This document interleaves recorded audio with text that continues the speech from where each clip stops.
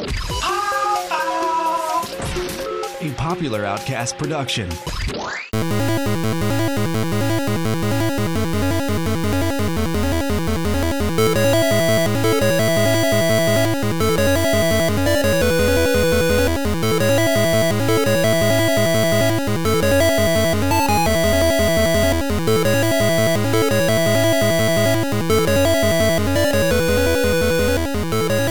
Hello and welcome to episode 13 of Portable Power.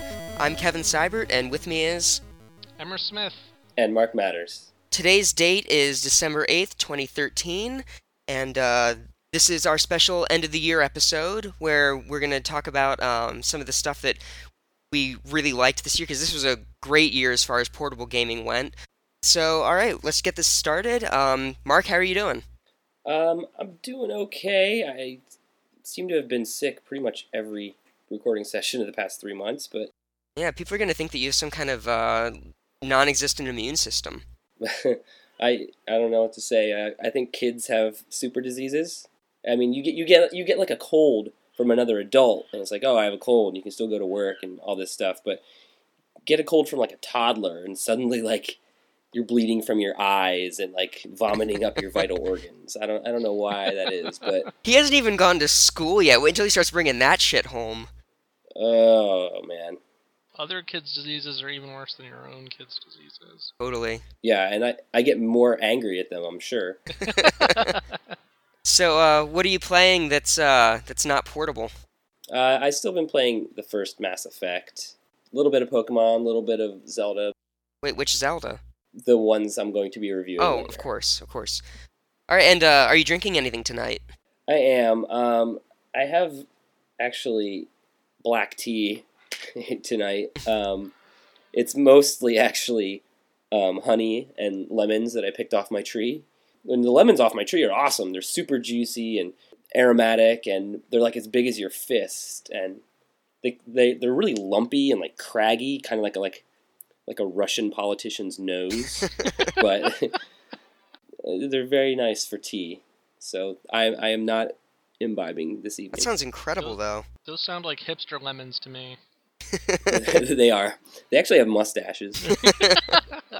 Like the Russian politician's nose, even. And, Emrys, how are you doing tonight? I'm doing well. Cool. And, what are you playing that's not portable? So today I got this game, Hotline Miami, Oh yeah. from Steam. It was $2.50, and it's really good. It's really hard, but it's wonderful, brutal murder fun. Well, it's like an 8-bit like original Grand Theft Auto type game, right? Yeah, it's sort of that graphical style. And instead of it's basically all the missions in Grand Theft Auto where you're not driving. You break into somebody's house, murder everybody inside. It has a lot of interesting weapons and art for when you kill people. Huh. They spray blood everywhere. Are there little like cutscenes or something? Yeah. There's little they're mysterious though. You don't really understand what's going on. It's kind of psychedelic actually. It's really cool. Yeah. Cool. And, are you drinking anything tonight? Not tonight, no. I'm po. It's even worse than being poor. Well, Kevin, Yeah. are you drinking? I am, in fact, drinking. I'm enjoying a little bit of festive mead by Bunratty. Bunratty, I've been there. Oh, when you were in Ireland? Yeah. Awesome. Yeah, I brought back a little 4-ounce container because that stuff's super expensive.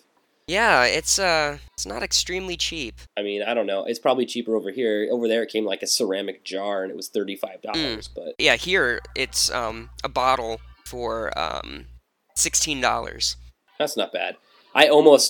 My planning for this episode involved mead, Mm-hmm. but when I got sick, I'm like, I'm not drinking. So Yeah. we almost had a moment. There's a good local winery that makes mead. Which one? Awesome. I forget the name of the winery. It's called Moosehead Mead, though. Oh, okay. My parents love it. I think I've heard of it, but I haven't had it. So what games have you been playing?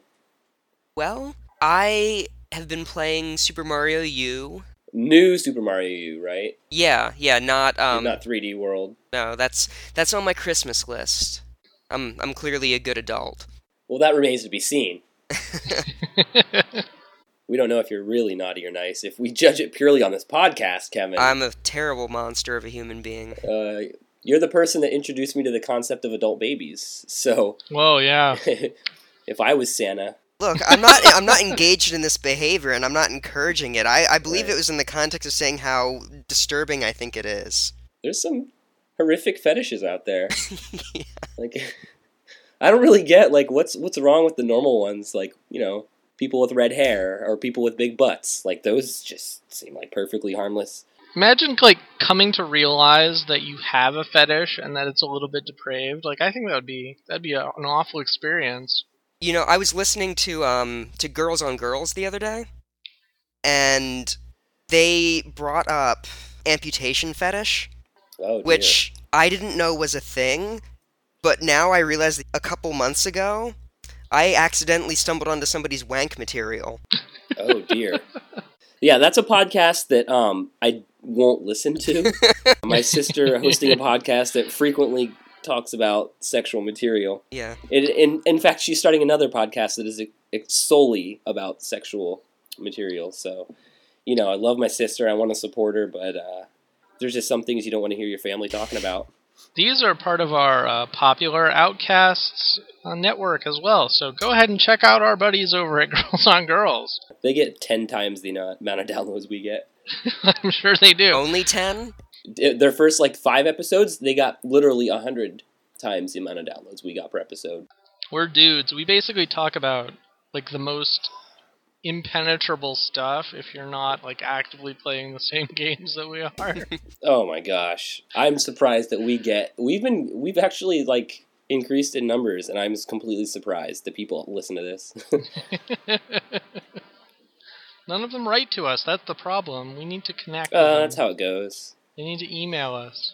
I don't know how much you want people to actually write to you, because if people feel strongly enough to write to you, it's usually bad. I'm actually hoping that people write to us about their depraved fetishes, telling us that we're Oh. ignorant and that we should be more open-minded. I'll be the first to admit I am completely ignorant, and I do not care. I am happy to live in my small little world where people don't like to associate having sex with being a baby. That's just the world I want to live in. I don't know. Oh, yeah, I mean, by that definition, I'm also ignorant. I wouldn't say I have a fetish, but I've often wondered what it would be like to have sex with a woman with one leg. From certain angles, it'd be very convenient. The angles, right? The mechanics of it would be interesting. But I'm no fetishist. Well, good night, everybody. This has been fun.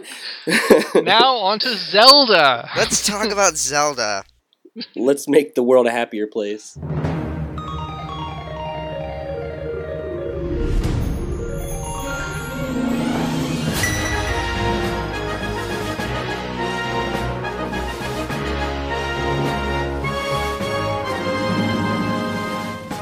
Well, for this episode, I'm reviewing The Legend of Zelda: A Link Between Worlds, which came out just last month on the 3DS. For me, A Link Between Worlds is exactly like stepping into a time machine and being 13 years old again. Oh, man. Yeah, it felt so much like the first time I played through A Link to the Past, which is my favorite game of all time. The cool thing about it is it's the same Hyrule as A Link to the Past, but with little changes made here and there. So it kept me wanting to explore memorable locations just because it gave you, the motivation to find out how certain key locations had changed in the game. Mm. The 3D is used really well. It gives a sense of depth to many of the dungeons, and it actually they use it to create depth puzzles. There's, for example, there's a mine in the game that you start at the top of, and you're trying to descend to the bottom. And the depth perception in the game is key to going from one platform to the next without falling into a pit of lava. Because I tried playing that in 2D mode, and it just really didn't work out so well for Link. Wow. But it also creates this scope of just the vastness of this mine, because you can see pretty much the entire way down. Like, that's what the depth perception does for you. So it's really cool the way they've incorporated the 3D into the game. The painting mechanic isn't gimmicky like Twilight Princess's wolf was, because I really hated that stupid dog. Oh. Yeah. it necessitates thinking about solving puzzles in creative ways. Like there were a lot of times that I would get stuck, and something as simple as just merging into the wall would give me a whole new perspective on what I needed to do to solve that puzzle. And it was just really cool the way that they did it artistically, because this is a really great looking game, and becoming a 2D wall painting is just another one of those neat little visual effects that it does. You know, it's funny. One of the few. This game has universally been just acclaimed. Mm-hmm. And one of the few negative things I've been reading about it, though, are the graphics, which, to me, I'm looking at them, I'm going, okay, number one, they're completely effective, and they're exactly what they should be. Mm-hmm. But at the same time, I don't think they look bad from what I can tell. I haven't played the game yet. Like, I'm not going to say that it cutting new territory or anything like that. It looks like a 3D homage to A Link to the Past, and for me, that's what I want. If they did something that looked like Wind Waker, or a Wind Waker tribute like the Minish Cap was, I wouldn't like it as much. And it's not because I didn't like Wind Waker's art style. I did like it, but it wouldn't feel like A Link to the Past. Okay. Now, if they had left it as the 16-bit sprites from A Link to the Past, I probably would have preferred that. Oh, wow. But I think that's more just nostalgia, and not that... Because I think that they pulled off the graphics very well from a technical standpoint. And there was never anything in the game that I looked at and I was like, oh my gosh, that looks so bad. Well, good, because I have heard actually to the contrary in other reviews, and I trust you more than I trust them, so I'm glad to hear that. See, what I enjoy about it is that it doesn't do anything that's completely over the top. Like, a lot of for example, when you go to the Dark World, you'll see a lot of the same enemies. And seeing them as 3D models instead of, pixels, like, that's cool. Like, I think that it makes the characters have much better animations, and because there's a wider variety of, just things they do. Another thing that I thought was really great about it is that it cut out the lengthy beginning that's made up a lot of the newer Zelda games, because that's, the 2-hour beginning to Twilight Princess, and, the fact that you're really 5 or 6 hours into Skyward Sword before you really get anywhere kind of made it tough for me to get into those games. In fact, I never finished either of them, probably for that reason, because, by the time I got into the actual gameplay, I had already just played it so long that I was bored and frustrated. So it's cool because, like, as fast as A Link to the Past got you into the game, you get a psychic call from Princess Zelda, and immediately you're in Hyrule Castle, rushing to her rescue. And it's a very similar start, although not completely the same. Another thing that's cool is, like, instead of the essential items being in dungeons, you find non-essential items in the dungeons. What? It means that you have the option to not even collect something. Like, if a chest is in a difficult-to-reach location, and you're just ready to move on, you can be like, you know what, I don't even need this. But you'll want it. Yeah. Like, that's the fun of the game, is, finding these items. The attention to detail in this game, even down to the color of the Master Sword's blade as you upgrade it. Like, it's exactly the same as A Link to the Past. It goes from, like, that aqua blue color to the fiery red to that ugly yellow when it's fully powered up, and like I just thought that was a neat little attention to detail. The music in the game is gorgeous. It's mostly rearranged tracks from Link to the Past. Oh boy. Yeah, but like it sounds so much better than A Link to the Past, and that game had a great soundtrack. But absolutely, this is it's one of the best gaming soundtracks I've ever heard. Like, what I will say is play it with headphones, because if you don't, you're missing out on a lot. Wow. Like, there are just layers of the soundtrack that you completely miss out on if you listen to it through the 3DS's speakers. Another thing that's cool are the boss encounters are really innovative and fun. They're very similar stylistically to, like, the original Legend of Zelda and A Link to the Past, in that, it's a top-down format, but they have certain traits of the 3D Zelda games where, like, each boss has a series of tricks, whereas it's not just you have the right weapon and you beat them, like the original game. Like, you actually have, you have to have the right weapon and, like, tricks. There are a couple of negatives, but I wouldn't even really consider them to be big deals at all. Basically, 2 complaints. The first is, it's a little bit on the easy side. I only died once. I wouldn't have minded if the game kept the difficulty approach on par with the original Legend of Zelda in the sense that like you could mostly do those dungeons in any order for the most part. Yeah. But like if you went to level 8 before you went to level 1, you were in for a pretty rough time of it. Oh, so they don't do that in this They do one. not do that in this, not as far as I could tell. That's interesting. I don't know how I feel about that. It means that the game gets a little easier as you go, but Yeah, because you get better at playing and you get better weapons. it's more that you get more heart containers because you can have like I had all of the items, the essential like level progression ones. I had all of those by like the second dungeon.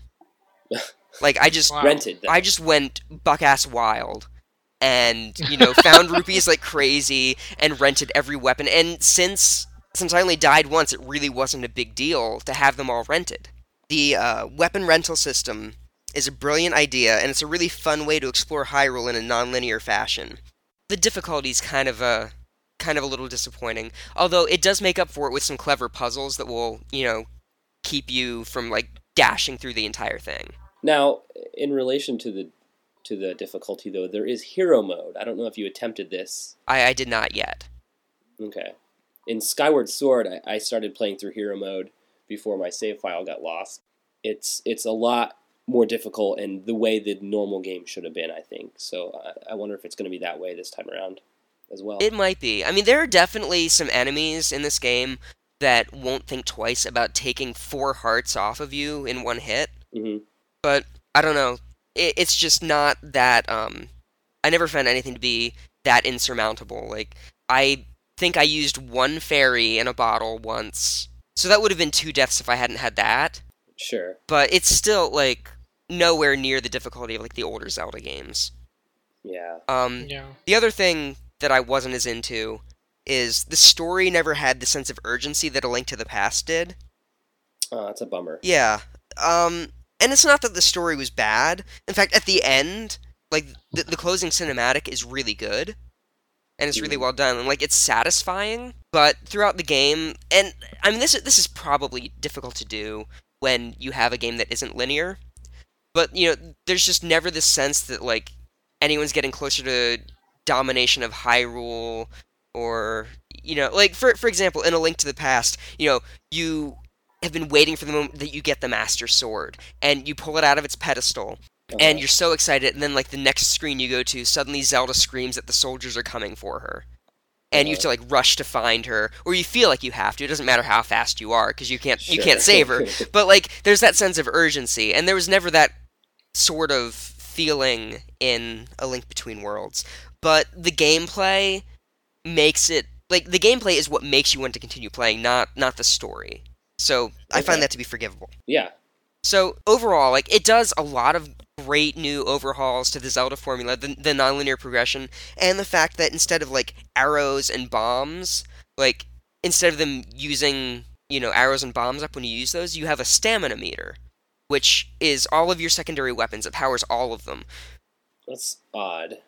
I wasn't sold on it until I actually started playing the game, but what it actually does is it encourages more strategic play. Like for example, there's some enemies that have shields, and it's you won't beat them in a sword fight. They'll just block everything you do, and they'll kill you. So what that encourages you to do is like think of different ways to take them down, and that means sometimes it means pulling out your fire rod and using it to burn their shield, or using your hook shot to like yank their shield out of their hands. And you can throw bombs, you can try bombs in all kinds of different areas, and it doesn't punish you for experimenting, because you don't run out of bombs and have to go cut down grass to find more. So it's an interesting new approach, and I personally like it. I can see where people might not, but for me it worked very well. I never found that arrows and bombs were all that scarce in the old Zelda games, personally. You never played the first one then? Oh, well, no, not the original Zelda. In the original Zelda, you could carry at the start a maximum of 8. You could only ever get up to 16. And it never marked a wall that you had to bomb. Everything was just pure experimentation. You're like, well, I can't go anywhere. I guess I have to bomb one of these 20 walls that could potentially have a hole in it. That's ridiculous. Hey, so in Skyward Sword, I felt that this was really an innovation, and I'm wondering if they added it to A Link Between Worlds, an upgrade system. where you can upgrade your weapons? Yeah, you can do that. Well, the way they do that is, well, you rent your weapons, but you also have the option of buying them. And when you buy them, you don't lose them if you die. But what that also does is it gives you the ability to upgrade your weapons. There's this octopus character, and I can't remember what her name is anymore. I should have written it down. But she has these baby octopus things that are hidden all throughout Hyrule. That's both Hyrule and Lorule that these babies are hidden in. Lorule's the Dark World, basically? Yes. Okay. And there are 100 of them total, and for every 10 of them you find, you can upgrade one of your weapons that you've purchased. Oh. And each weapon, some of them are more drastically affected by leveling up than others. Like, the boomerang isn't really a big deal. In fact, I barely used it in this game, even after I upgraded it. But, the bow, when you upgrade it, you fire 3 arrows in a cone instead of in a straight line. Wow. It's like Contra style. The hook shot becomes much faster and actually deals damage instead of just stunning enemies. Oh, wow. Yeah. Okay. And the fire rod creates this giant pillar of fire that just, mows things down. But it also takes up, half your stamina meter to use it. Yeah, So right. things are balanced pretty well. Did you find a particular technique worked best for you? Did you find yourself going back to the same weapons? It really depends on what situation you're in. They did a great job of creating different situations where you use different combinations of weapons. So I found myself switching out weapons quite frequently, just to try new strategies. But yeah, that's pretty much my thoughts on A Link Between Worlds. So it's good. It's very good. I'm glad to hear you say the graphics are good. For me, that was the biggest draw from it. Really? From seeing the preview video. Yeah, they had a preview video on the 3DS. Mm-hmm. It was all in 3D, and I thought the graphics looked really great with the little bones that would fly into the air and all that stuff, and Yeah. hopping around from level to level. It seemed really attractive and dynamic. Yeah, and well, that's why I like having the 3D on for this game, because it just creates this sense of scale and the little details, like when you shoot an arrow at an enemy and he blocks it with his shield, your arrow ricochets off Yeah. and pops up out of the screen a little bit. Yeah, that sounds really exciting. I hope Santa brings it to me. Yeah. And thank you for not spoiling it. I'm sure some of our listeners appreciate it as well. It was really hard for me to do this review without giving any spoilers. I felt really bad when I accidentally gave away the blue tunic. That was Kevin posted a picture on Facebook where Link wearing the blue tunic, and I, as a joke, posted blue tunic spoilers. But it's fine. Do we want to get into our portable past now? Let's take a step back into our portable past. Do we get the Doctor Who time vortex sound for this? No, we're gonna get the Wayne's World. Illu, illu, illu. Yes.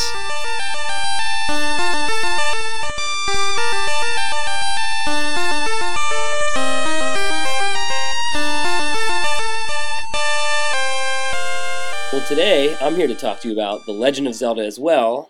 Step back in time with the Oracle of Ages and Oracle of Seasons. These games were developed sort of outside of Nintendo by a company called Flagship, a now defunct subsidiary of Capcom that Capcom, Nintendo, and Sega all sort of invested in. I played the eShop versions, which you can download on the 3DS for $6 a piece. Oracle of Ages and Oracle of Seasons are two separate games. They were released simultaneously for the Game Boy Color in 2001.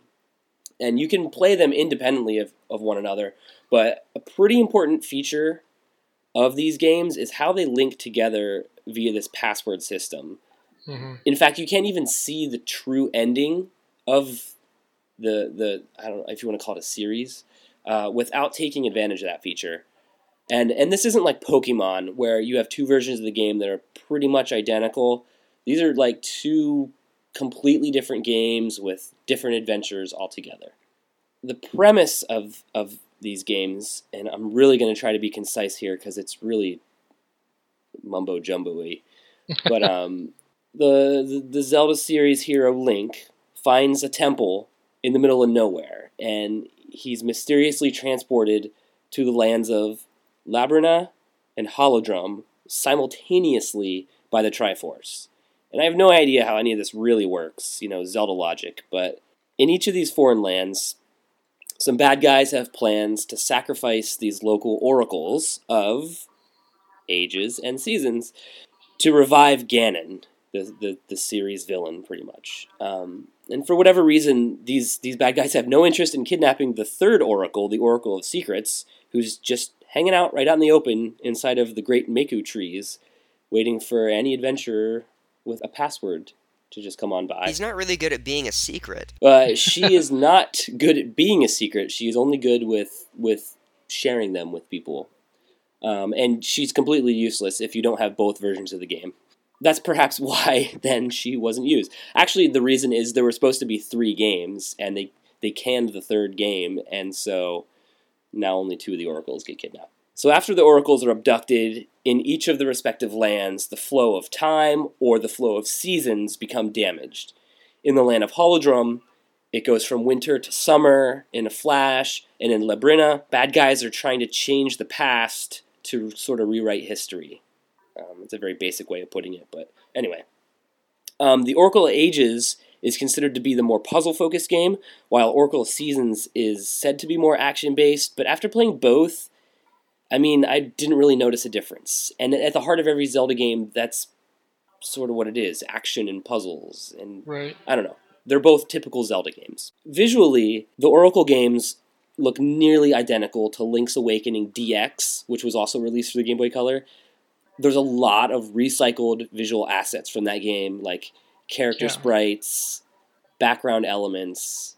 The interior designer of the dungeons is definitely the same person, and you'll encounter a lot of the same enemies that you fought in Link's Awakening on the island of Koholint.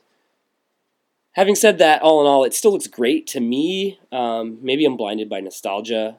They're very much 8-bit style games. Yeah, but when you consider the hardware that they had to work with, Link's Awakening looked really good for an 8-bit game. It does, and it has a certain charm to its style. And Flagship, the developer, created a lot of new assets as well, but they don't match up perfectly. Flagship's art tends to be a bit more stylized and cartoony than the stuff in Link's Awakening, so they just don't quite... You can tell what's new and what's old, basically. Well, assuming that you're looking for it. I remember playing Oracle of Seasons, and I never felt like it was distracting. The art was different. So it might be if you're aware that they reused it, but I don't remember ever going like, Yeah, I have the cartridge of Oracle of Ages, and I didn't find it to be that distracting either, honestly. Like, I thought that it looked basically as good as Link's Awakening, yeah. Right. Okay. They also added some hand-drawn stills to sit in for cutscenes, and these also retain that very cartoony feel. They're very, like, Saturday morning cartoon anime looking, but at least they give the games this slightly more cinematic feel. I prefer the art style, again, of Link's Awakening, because I just love that look of, like, old-school Zelda art that's in, like, the original Zelda instruction manuals and stuff like that. But that's just personal preference. The graphics in the game are good. What it honestly kind of looked like to me, like a lot of those still images, I thought that they looked kind of similar to the N64 Zelda games, like some of the concept art for those games. Huh. Sort of. Like, particularly Young Link from Ocarina of Time. Okay, yeah, I see that connection. I think Ocarina is a little darker in just the overall style, but I don't know. The Oracle games reuse a lot of audio assets from Link's Awakening as well, both music and sound effects. There are a few new tunes, but I found them to be mostly forgettable.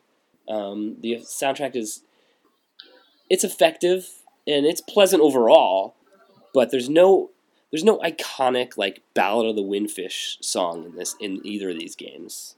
Now, the controls, they feel a lot faster in the Oracle games than they did in Link's Awakening. I haven't done a side-by-side comparison, but I just played Link's Awakening a few months ago for this podcast, and I definitely feel like the Oracle games are a little faster and smoother. Probably because of the Game Boy Color. perhaps it could just process stuff a little bit faster. Yeah. Switching items by hitting start's still a pain in the butt, as is only having 2 action buttons, but that's old school Zelda for you. Like, I'm just too... Right.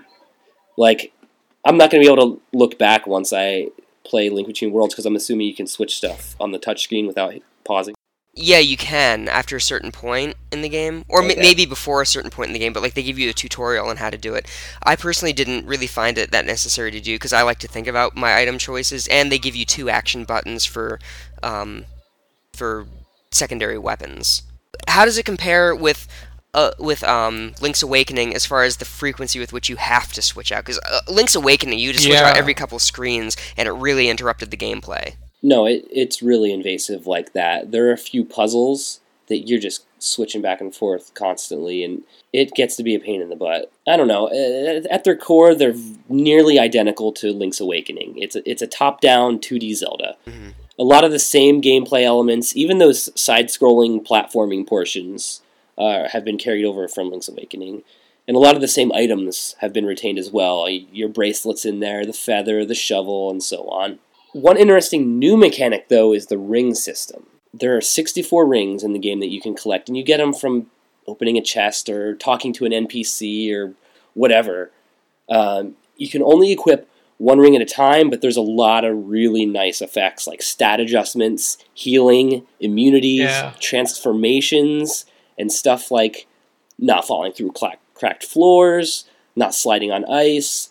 It's a really welcome addition and adds some light RPG elements to the games, and I really liked the ring system.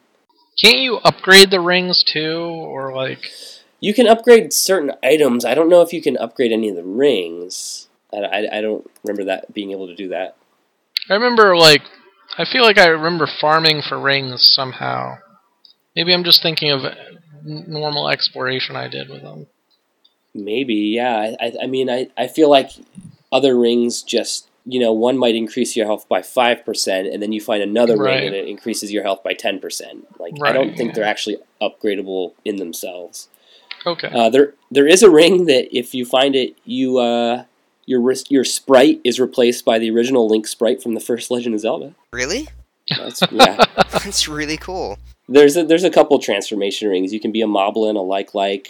The big thing about these games, the changing the seasons or changing the timeline depending on which game you're playing, they're cool ideas, but aside from creating some new puzzles and I feel maybe artificially creating difficulty in a few backtracking sections, I never fell in love with it. You can only activate these features in designated locations, of course. And, I don't know, it's cool to see areas of the game rendered in different ways. Yeah. Where a body of water might be impossible to swim across in the summer, in the winter it's frozen and you can just walk right over it. Or in Oracle of Ages, you might find the ruins of a temple, and if you go back to the past, that temple is still standing. It's cool, but I just never felt like there was this be-all, end-all moment. And this is coming from a guy who liked being the wolf in Twilight Princess, and I liked driving the train in Spirit Tracks. I liked driving the train, too. I think it's an interesting way to manipulate the overworld, which is something that Zelda sort of hinges on in a lot of ways, like the Dark World in A Link to the Past. So I remember really enjoying the changing the seasons. Yeah, the seasons I felt was the better game and was the more effective, I don't know, for lack of a better word, gimmick. Oracle Ages, traveling through time wasn't as cool as I thought it would be. It made good use of the color, too. I remember seasons had really interesting color. Like autumn would be orange and red, and winter would be blue. Yeah, it's very distinct in that way. Which was at the time it was pretty great because it was the Game Boy Color. No more black and white screen. So I remember really being impressed by that. Yeah, it's funny though, they came out the same year as the Game Boy Advance. So they were quickly swept under the rug, I feel like. But they knew the Game Boy Advance was coming out, and if you play these games on the Game Boy Advance, there's an exclusive item shop. Yep. Another thing about Seasons that's awesome, the first 7 bosses of Seasons are the original bosses from the first Legend of Zelda game. in the same order, and I thought that was really nice little homage. So Aquamenus, Dodongo, Manhandla, and Gleeok? Yeah, the first 7. Oh, the first 7. Yeah. And they're only the last couple, because there's, 8 dungeons, and then the end boss. So yeah, there's only, I think, 2 bosses that aren't from the original Legend of Zelda. Wow. Yeah, and I think they did it because the Oracle project originally started out as they were going to remake the original Legend of Zelda for the Game Boy Color. And I wonder if they got to a certain point and they already had these bosses created, and then they scrapped it in favor of this, what was originally called the Triforce series, which evolved into the Oracle series. I always kind of wondered why Gleeok was never in another game, because he was really cool. Gleeok is which one again? The multi-headed dragon. That, you cut his heads off, and, you attack his heads, and then his heads get cut off and start flying around the room attacking you while you fight the other heads. Oh, jeez. Yeah, well, it's funny, because sometimes they reuse bosses and you don't even realize they're the same boss in another game sometimes. Well, they've reused Dodongo ad nauseum. No, he's only been in, 3 games? He was in the original Legend of Zelda, he was in... Ocarina of Time, and this one. I feel like every Zelda game has the snake that you have to hit it in the tail. Oh, yeah. Oh, the Moldorm. Moldorm, yeah. Yeah. There are quite a few that have him. Certainly all of the Game Boy games, including these 2, I think. A Link to the Past and A Link Between Worlds. Right. Mm-hmm. Yeah. I think he was in Wind Waker too. Was he? Well, there was Ganon was throwing balloon bosses. He was definitely one of those. Yeah, that was a little different. You had to hit him with light arrows, which was really annoying because I kept running out of magic. It was all the light arrows. In this game, you can ride a Dodongo. How does that work out? They're flesh-eating monsters. There's one that's friendly and he talks. Just don't even worry about it. There's actually... there are 3 mounts in these games. There's the Dodongo, a kangaroo who can jump over holes, and there is a bear that flies. I don't even know what's going on there, but there you go. Some extra psychedelicness. Yeah. Like I said before, you probably want to get both games because there is linked content. If you beat one game, get the password, and start the other game, there's exclusive content. You can only get the true ending if you've played through both games consecutively. And this feature is carried over to the Virtual Console? Yes. Cool. It's just a password system, so it's a very easy thing. Right. Mm-hmm. The only thing that wasn't carried over to the Virtual Console is the Game Boy Advance shop, because there's no way to recreate that. But the linked content, there's extra dungeons, exclusive items, unique character interactions and storylines and quests, exclusive minigames, including a Donkey Kong-esque sequence. Yeah, and then a unique end boss and ending, which I don't want to spoil it for you, but Zelda and Ganon show up only once you've played through both games. Pretty much, if you only play through one of the games, or you play them both without linking them, you get the equivalent of an old school NES, try harder next time kind of thing. Except instead of try harder, spend more money. Yeah, exactly. Yeah. Spend $6 more. Interestingly, the true ending of the game, once you've defeated Ganon, Kevin, you'll appreciate this, shows Link waving goodbye as he boards a boat to sail off into the ocean. Love it. This is a prequel to Link's Awakening. Yeah, that's why he was on a boat. like T-Pain? He's on a motherfucking boat. Alright, so at the end of the day, if you need some old school Zelda love and you already finished Link Between Worlds, I can recommend downloading these games. I still think Link's Awakening stands as the definitive classic handheld Zelda game, but these are still really good games, and yeah, $6. $12, really. How long is Link Between Worlds, by the way? How long did it take you to beat it? I put 25 hours in. Not bad. Not bad. But I did find all 100 of the little squid baby things. Oh, wow. Which is completely optional. If you just do the necessary stuff, I could see it being probably 15 hours. Okay, that's about on par with the Oracle games. They're about 15, 20 hours apiece. Mm-hmm. Not like Skyward Sword and its 36 to 45 hour quest. I got 10 hours into that game and I quit. I hate you. I can't believe you quit a Zelda game. I quit Twilight Princess. Ugh, Really? I love both of those games so much. I definitely finished Twilight Princess, but I don't remember much about it. It was okay. I liked it a lot. The tone it's even darker than Ocarina of Time. It's just so good. Oh, yeah. I did like the tone. And for me, like, this is going to sound really weird, dungeons are my least favorite part of Zelda games. So all this stuff you've been saying about, it takes forever to get to the dungeon or whatever in a Zelda game is cool by me, because I just want to, like, get to know the world and look around a little bit and, character interactions and story. And so the more of that they throw in there, I'm fine with it. I do remember liking Midna a lot. Okay, but here's the thing.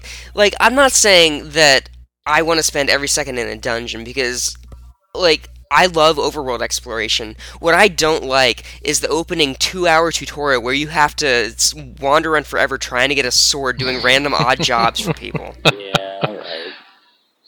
That's just how adventure games always start. It's like a plague. I feel like I have better things I could do with 2 hours than a bullshit tutorial for a series that I've played every iteration of. Dress up like a baby and have somebody... Never mind. A bridge too far there. Yeah, a bridge too far. Besides, isn't that what Mario and Luigi do in the Yoshi's Island games? They certainly do. Oh. Shave off their Awful. mustaches. It's awful.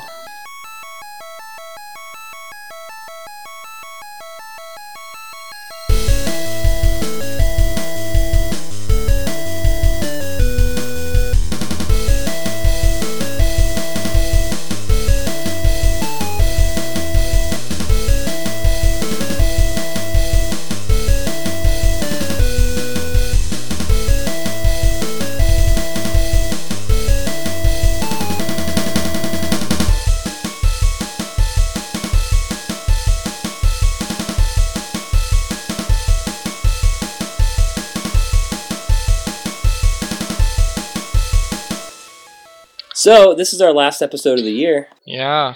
So, we're going to do a little retrospective here on 2013 in portable gaming. I thought that this year was a really strong year. This has been really the year of the 3DS. Like, this has been pretty much every month has had a game that I have absolutely wanted to play. Yeah. And it's really destroyed my social life. People don't call me anymore. I never had a social life, so it's all been good for me. They are overrated. Doesn't Animal Crossing count as a social life? Yes. Sometimes those animals would really make me happy. They'd just I be know. so happy to see you, and they're like, say something nice about you. You're like, yeah, I am a really nice person. I didn't get that kind of greeting from my wife when I got home from work, so... I'm joking. So, what we kind of wanted to do was go over the last year in gaming and give out some awards for games that we thought were pretty noteworthy. Yeah. So, I guess, do you guys want to start off with best visuals? Sure. All right. Let's do it. So, it's important to note that we're not giving out a category for best graphics, because that would completely rule out any mobile game in favor of the 3DS, because it's just a much stronger system. Well, I don't know. Have you played Infinity Blade 3? It looks like a PS3 game. Oh, really? That's true, yeah. Those games are ridiculous. Well, I haven't played it, so I don't know. We're only games that we have played are eligible to win this. So Right. that's our little disclaimer here. All right, Yeah. so best visuals is more of a critique of art style and the way that a game just, used that to enhance the experience and, like, to really bring you into the world of the game that you were playing. Mark, did you want to go first? Didn't play a lot of portable games this year, so my award is going to go to Project Cross Zone for its battle sequences, because they're little pixel sprite graphics rendered in 3 dimensions, like their layers, and it was just so much fun to watch that unfold. My honorable mention would be the battles in Pokemon X, but overall there was no game that made me flip my lid. Yeah, I'd considered Pokemon for this category, but just the lack of 100% 3D support Yeah. kind of knocked it down a notch for me, because it did create a lot of visual inconsistencies. Yeah. All right, so what about you, Emrys? I gave this award to Animal Crossing Oh, because I felt like the graphics the visual style is just really compelling. I liked all the details and the animals' clothes and how they like change shirts and stuff. I really liked the how your character looks, with the different outfits and the different facial expressions and emotes. yeah. I just overall was really absorbing. Immersive is the word I'm looking for, to like get you into caring about the dumb little guys and mowing Yeah. their lawn Definitely. and all of that stuff. So I thought Animal Crossing, and it was really memorable.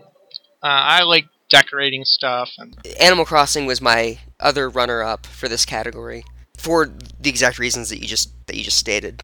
My winner for best visuals was Luigi's Mansion: Dark Moon.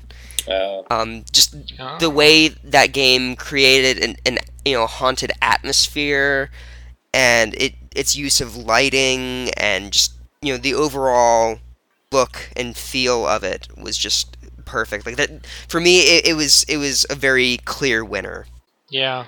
My runner-up was Frozen Synapse, actually, on the phone.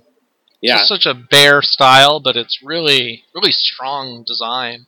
Art styles and conscientious graphic decisions go a long way. Exactly. Yeah. All right. Next category is best soundtrack. Mark, did you want to go again? I don't have one, to be completely honest. Nobody's games impressed me with their soundtrack this year. Out of the games I played, the closest I got to it was Link's Awakening, but that doesn't count. You can still make that your award at that. Why not? Yeah, there you go. Congratulations, Nintendo. 20 years ago, you made an awesome soundtrack. Ballad of the Windfish. Oh, still brings tears. All right. What about you, Emrys? For this year, my best soundtrack award goes to Pinball Arcade because it reproduces those sounds and sound effects and music from the arcade machine so perfectly that it's just wonderful to get back into playing like your favorite table, and everything is there that you want it to be. Particularly like Mars Attacks was my favorite table, and so it's just great to be able to play that whenever I want. Yeah, I bet if you played that one with headphones, it would be a trip. Yeah. It is really cool, like especially if the soundtrack for that can take you like back into like feeling like you're actually in the arcade doing that. Like that's really that's really neat. Right. Exactly. All right. Well, for me, this was an easy category. Best soundtrack was easily A Link Between Worlds. Yeah. I don't want to really talk about it more because I already talked about it this episode, but yeah, that soundtrack was just ran away with that. Yeah. All right. Next we're gonna do best story. Mark? Project Crosszone! Oh my gosh, was that really the best story you played this year in portable gaming? No, but it's not like Pokemon's was life-changing either. This is another category where, due to my lack of funds and not buying a lot of games this year, I don't really have one for. So I'm giving the award to Project Crosszone. Man, that game had a terrible story. I know. the worst writing in any game ever, maybe. No, it had very convincing old lech hitting on young schoolgirl dialogue. Yeah. How about you, Emrys? I gave this award to Oregon Trail. Ooh. Because of Scott Kurtz sitting on the med kits and breaking them, and then eventually turning into a zombie and being shot in the face. That is really cool that like a game creates its own story as you're playing it. Like it's not a predetermined story. It's never the same story twice. I really like games that let me develop a narrative. I almost gave this one to Tamagotchi actually, because I had such a rich interaction with my Tamagotchi in terms of hating it. But to me, the story developed most thoroughly in Oregon Trail. All right. Well, for me, best story in a handheld game that I played this year was Dumb Ways to Die. Oh, what? We all have... Oh, okay, go on.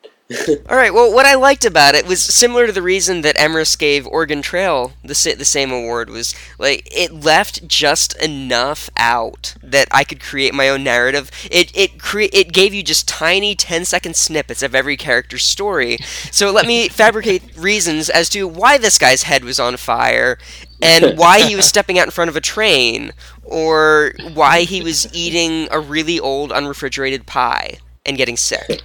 I liked the way it left storytelling up to you, but I also liked the actual story of the game, where it started out as a public service announcement that turned into a game. And if you check it out, I booted it up again for old time's sake like a couple weeks ago. They've added new mini games to it. Oh, yeah. Okay. So it might be worth giving it a second chance. All right, I might just do that. Awesome. Yeah. I will say that I did have The Walking Dead in this category, and then when I found out that it was released last year, because my memory sucks, I didn't have anything else to put here. So I did try, but I failed. Well, we appreciate your effort. All right, next category is Best Game I Didn't Get Around to Reviewing. Mark? That would be Quiz RPG. The timing just never worked out for me to review this game, and meanwhile I'm having so much fun playing it. It's like 3 genres in one. You got your role-playing aspect, you have your CCG aspect, and then you have contemporary trivia, all combined into this amazing game. I cannot recommend this game more. This is the best review I'm going to be able to do for it, because it's a few months old now at this point. But it is so much fun. All right, and what about you, Emrys? The best game that I haven't reviewed yet is Star Traders RPG for the Android. It's a weird space simulator game. It's like a 4X game that I play a lot of. Where I used to play a lot of it, but I haven't touched it in a while. Pretty much since doing the podcast. But it's just a great RPG game. I like to play as a pirate. And you go to a planet nearby your starting world and just raid ships for money. And it has a great story to it also, because you basically develop your own relationships with different factions, and you get in trouble with some of them, and it's very emergent, and it's really hard. I remember one time I was doing really well. I was trying to get an achievement, because achievements unlock new ships, new starting ships. So I was trying to get an achievement where you have to last for a really long time, and I stepped into one square of unexplored space, and I got hit by like this giant alien craft that chased me down and destroyed me. I'm going to have to review that at some point. All right, well, I did not have anything for this category because I reviewed everything that I played. It's what comes of my focus mainly being 3DS and dropping $40 a month. I'm not going to drop that much money on something that I'm not going to play for the show. Yeah, that's understandable. Yeah. All right, well, moving on. Best nostalgia. This being, the game that brought out the fondest memories, and that we enjoyed replaying the most for the Our Portable Past segment. All right, Mark? I think the answer is obvious here. Link's Awakening. I mean, if you just listen to episode 1 and you and me ramble on and on and on and on and on about it, if you can stand listening to that, because I think we say the same 5 things about the game for half an hour. But the music, I understand, was pretty good. Did we say that? Did we tell you how good the music was in Link's Awakening? I think you may have mentioned it. I feel like we covered that 27 times. All right, Emrys? For me, nostalgia went to Tamagotchi. That was one of my favorite reviews to do. I put a lot of work into it, and just playing that game, it was very annoying, but it was interesting to get the experience of that 90s keychain toy and figure out what had people so hooked about it. Yeah. And realize that it was actually just a frustrating series of tasks and chores. Well, it wasn't just that it was annoying, that it was also that the Tamagotchis themselves were hideously disgusting. All right, I actually had a really hard time with this category. Huh. And I think that, honestly, I probably have to give this to Pokemon Red. Wow. Just because as I was thinking about, like, Link's Awakening caused some pretty severe beer weeping in me, but Pokemon Red, I think I just have, like, the memories I have associated with that game are far stronger, just because I put so much time into it, you know, collecting all the monsters and trading with people at college and, like, Link battling and just everything that game did, and then, you know, revisiting it, 2 episodes ago and going on my Zubat rant, like, Yeah. that was... I'm not saying that I think it's a better game than Link's Awakening. I still think Link's Awakening is a better game, but I think that I probably have more memories associated with Pokemon Red, and a lot of that has to do with the multiplayer aspect of it. Mm-hmm. That and the fact that, like, Emrys and I would, at parties that we went to, we would just sit in a corner and not talking to anybody, trading Pokemon. That is an absolute fact. Sitting in proximity to each other that's not really acceptable for teenage guys to... due to the limitations of the link cable. Yep. We were sitting way too close to each other. I remember that. You're back in Pennsylvania now. You guys been hanging out? Well, not as much as you'd expect. Yeah, I'm gonna have to do that soon, though. We do. We went to Mike's No Mike open mic last weekend. Yeah. Yeah, that was amazing. Yeah, that was fantastic. Yeah, Emrys did some stand-up. It was great. Oh, man. I'm gonna do more. All you have to do is do your Tamagotchi review and you'll win fans. Alright, well, it's time to, before we get on to Game of the Year, we're gonna do a couple of, Dubious honors. Yes. First category for that is Deleted the Fastest. Mark? For me, I hate to say it was Dumb Ways to Die. It's sad because I played games that were far worse for a much longer period of time. The problem with Dumb Ways to Die is it's really fun, and then it's over. And there's just not enough content to keep me going. So wait, you mean to tell me that you played Dumb Ways to Die for a shorter period of time than Star Wars Force Collection? Yes. Oh my gosh, I don't know you anymore. Well, I could see everything I wanted to see in Dumb Ways to Die in under an hour. With Force Collection, I played that for several hours because if I'm going to berate a game and rip it apart, like, I want to know the ins and outs of it. Mm-hmm. So I drag myself through that mire just so I can know every little in and out. I've never been that responsible in my negative reviews. Alright, what about you, Emrys? The game that I deleted the fastest was definitely Tamagotchi. As soon as I did that review, I couldn't wait to get rid of those notifications and just basically kill my little critters. Just end the cycle. Did you do it with a song in your heart? I did. I still don't miss it. I may have given away my award for this category, but Star Wars Force Collection. It was on my phone for about 15 minutes before I decided it was some seriously awful bullshit and I deleted it. Yeah, it's pretty awful. Yeah, that might have been the worst game I played this year. If we had a worst game of the year, that'd probably be it, yeah. Yeah, it would, if we had a category for most disappointing, that would also take most disappointing. Yeah. But we don't have that category. But we can add it in right now. Was it the most disappointing game we played this year? Yes, it was. All right. All right. So another negative category we're doing: best worst use of in-game purchases. Oh man. Mark.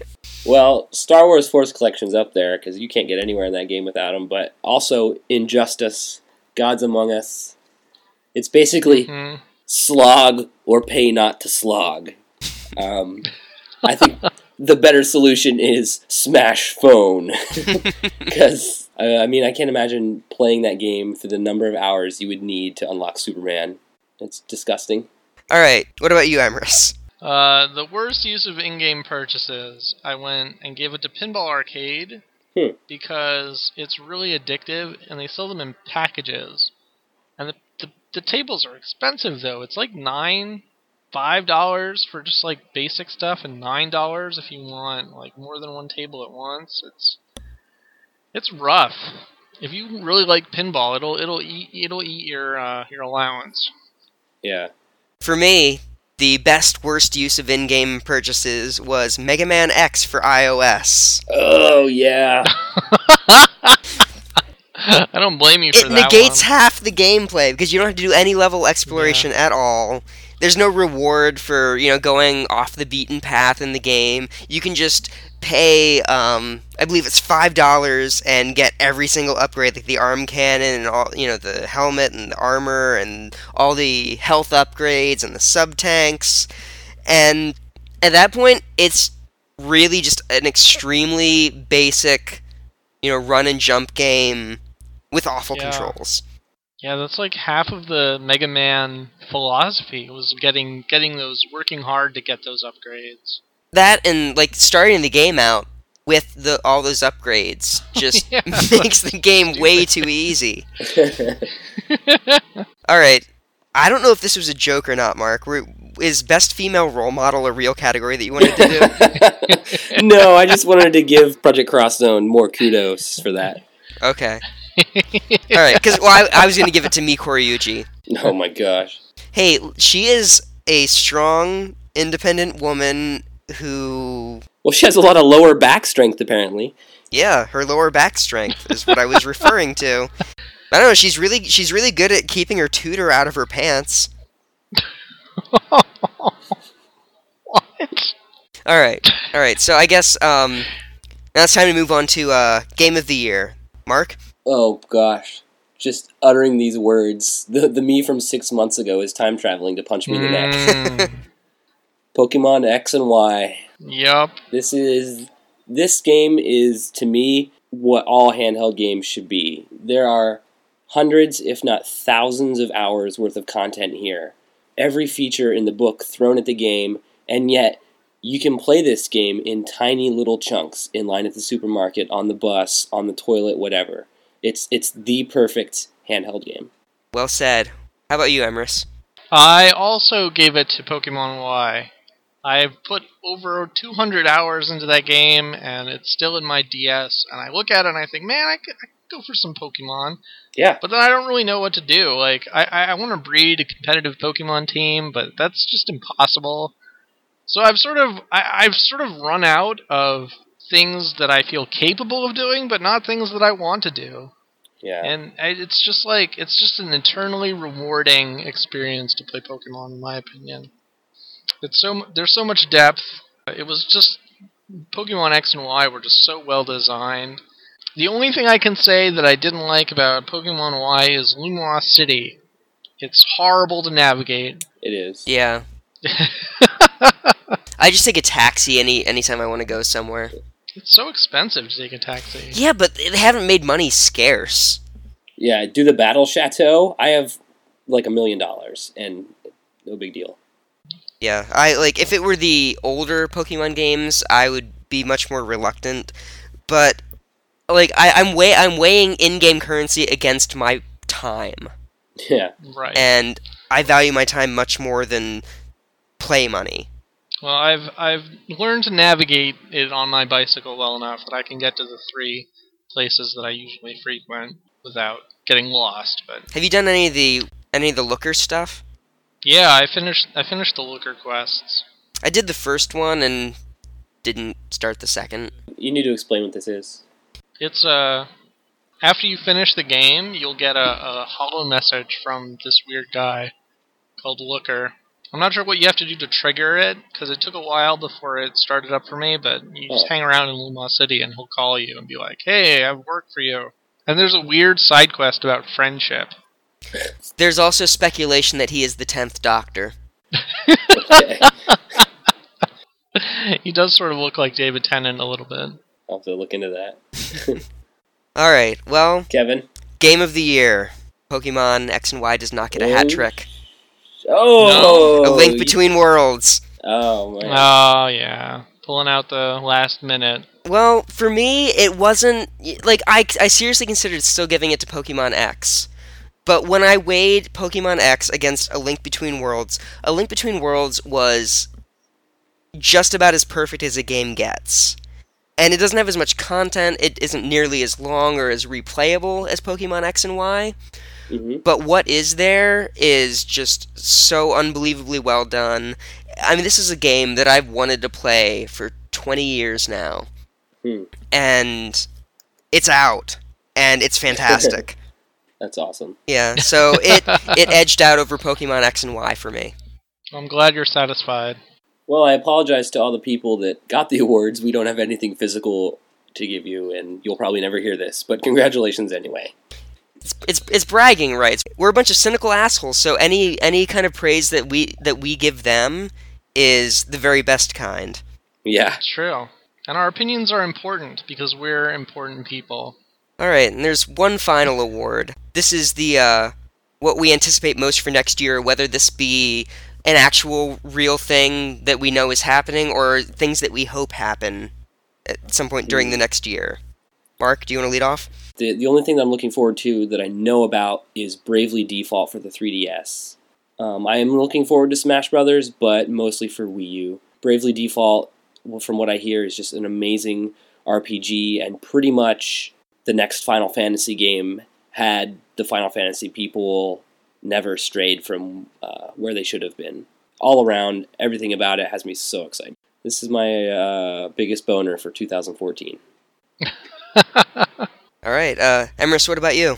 The thing that I am probably most looking forward to is Hearthstone for mobile platforms. It's a very aggravating game. I was playing it today and I kept losing. I've just been on a huge losing streak and it's driving me mad, but it just makes you feel like everything that you do is dumb. Like you're bad at deck building and you're just bad. You suck. When you lose like 8 games in a row to the same silly bullshit. But I can't wait for more opportunities to play it, apparently.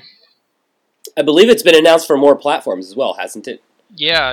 Well, I know they recently announced it for Android.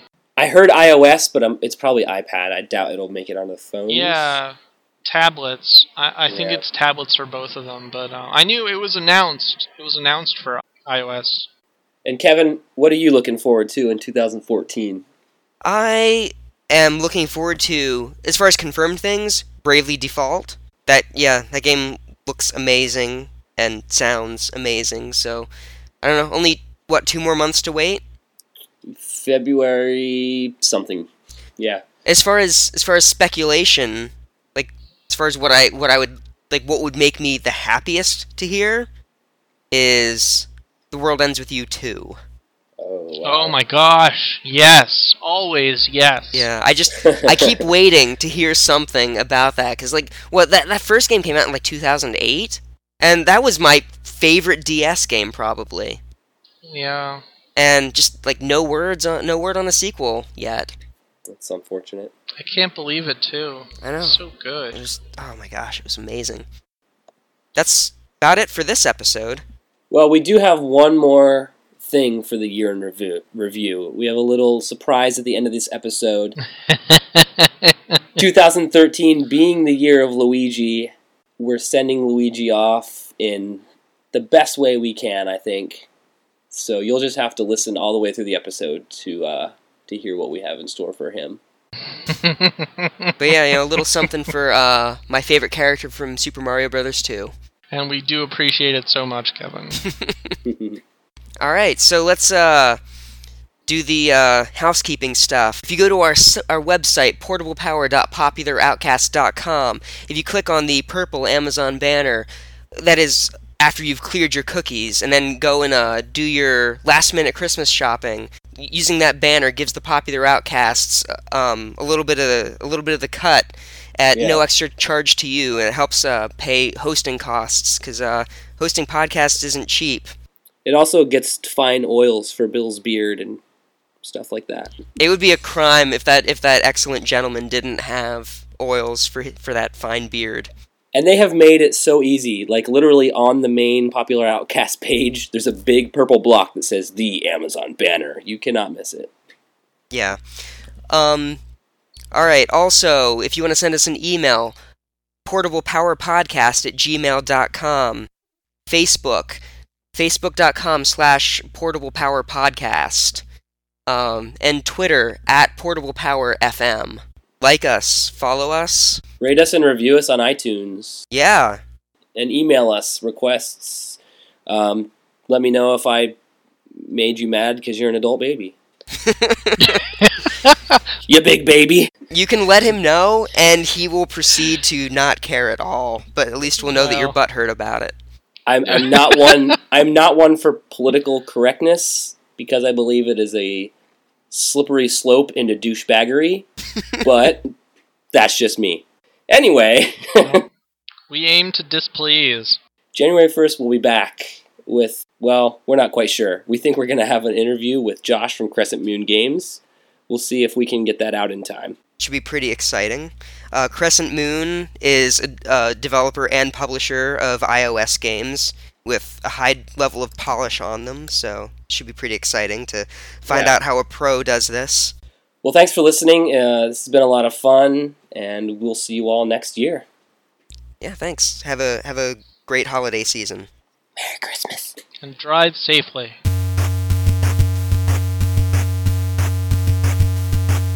Luigi quakes in terror, each new adventure causing him to rock and hum. In the Mushroom Kingdom, or throwing plant life in the dream world of Succumb. Are you stuck inside a world that loves your bro, not you? Are you feeling like a washed up joker player too? Kick your legs over Birdo eggs. You're not the dregs, we're not a two. Luigi felt uneasy about the campy Super Mario Super Show. Then, on the silver screen, portrayed by the past Mr. John Leguizamo. In SMB3 and World, you were just a palette swap. In 64 and Sunshine, your name wasn't even dropped. Jump on Yoshi, accept my pity, and ride bouncy Karibo Shoe.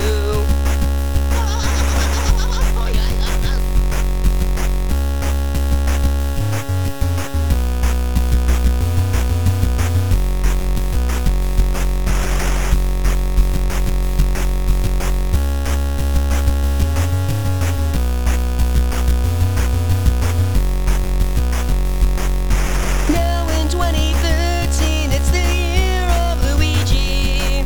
Fall asleep, explore your mindscape in the Game Dream Team. Suck up polter pups, stomp giant Goombas. We've made a year just for you.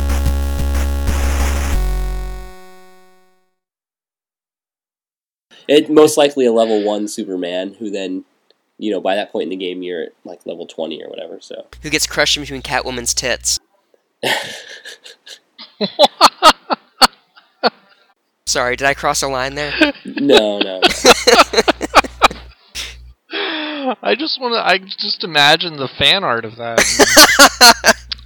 It exists. Trust me. I know, I'm sure it does. I don't even need to Google it.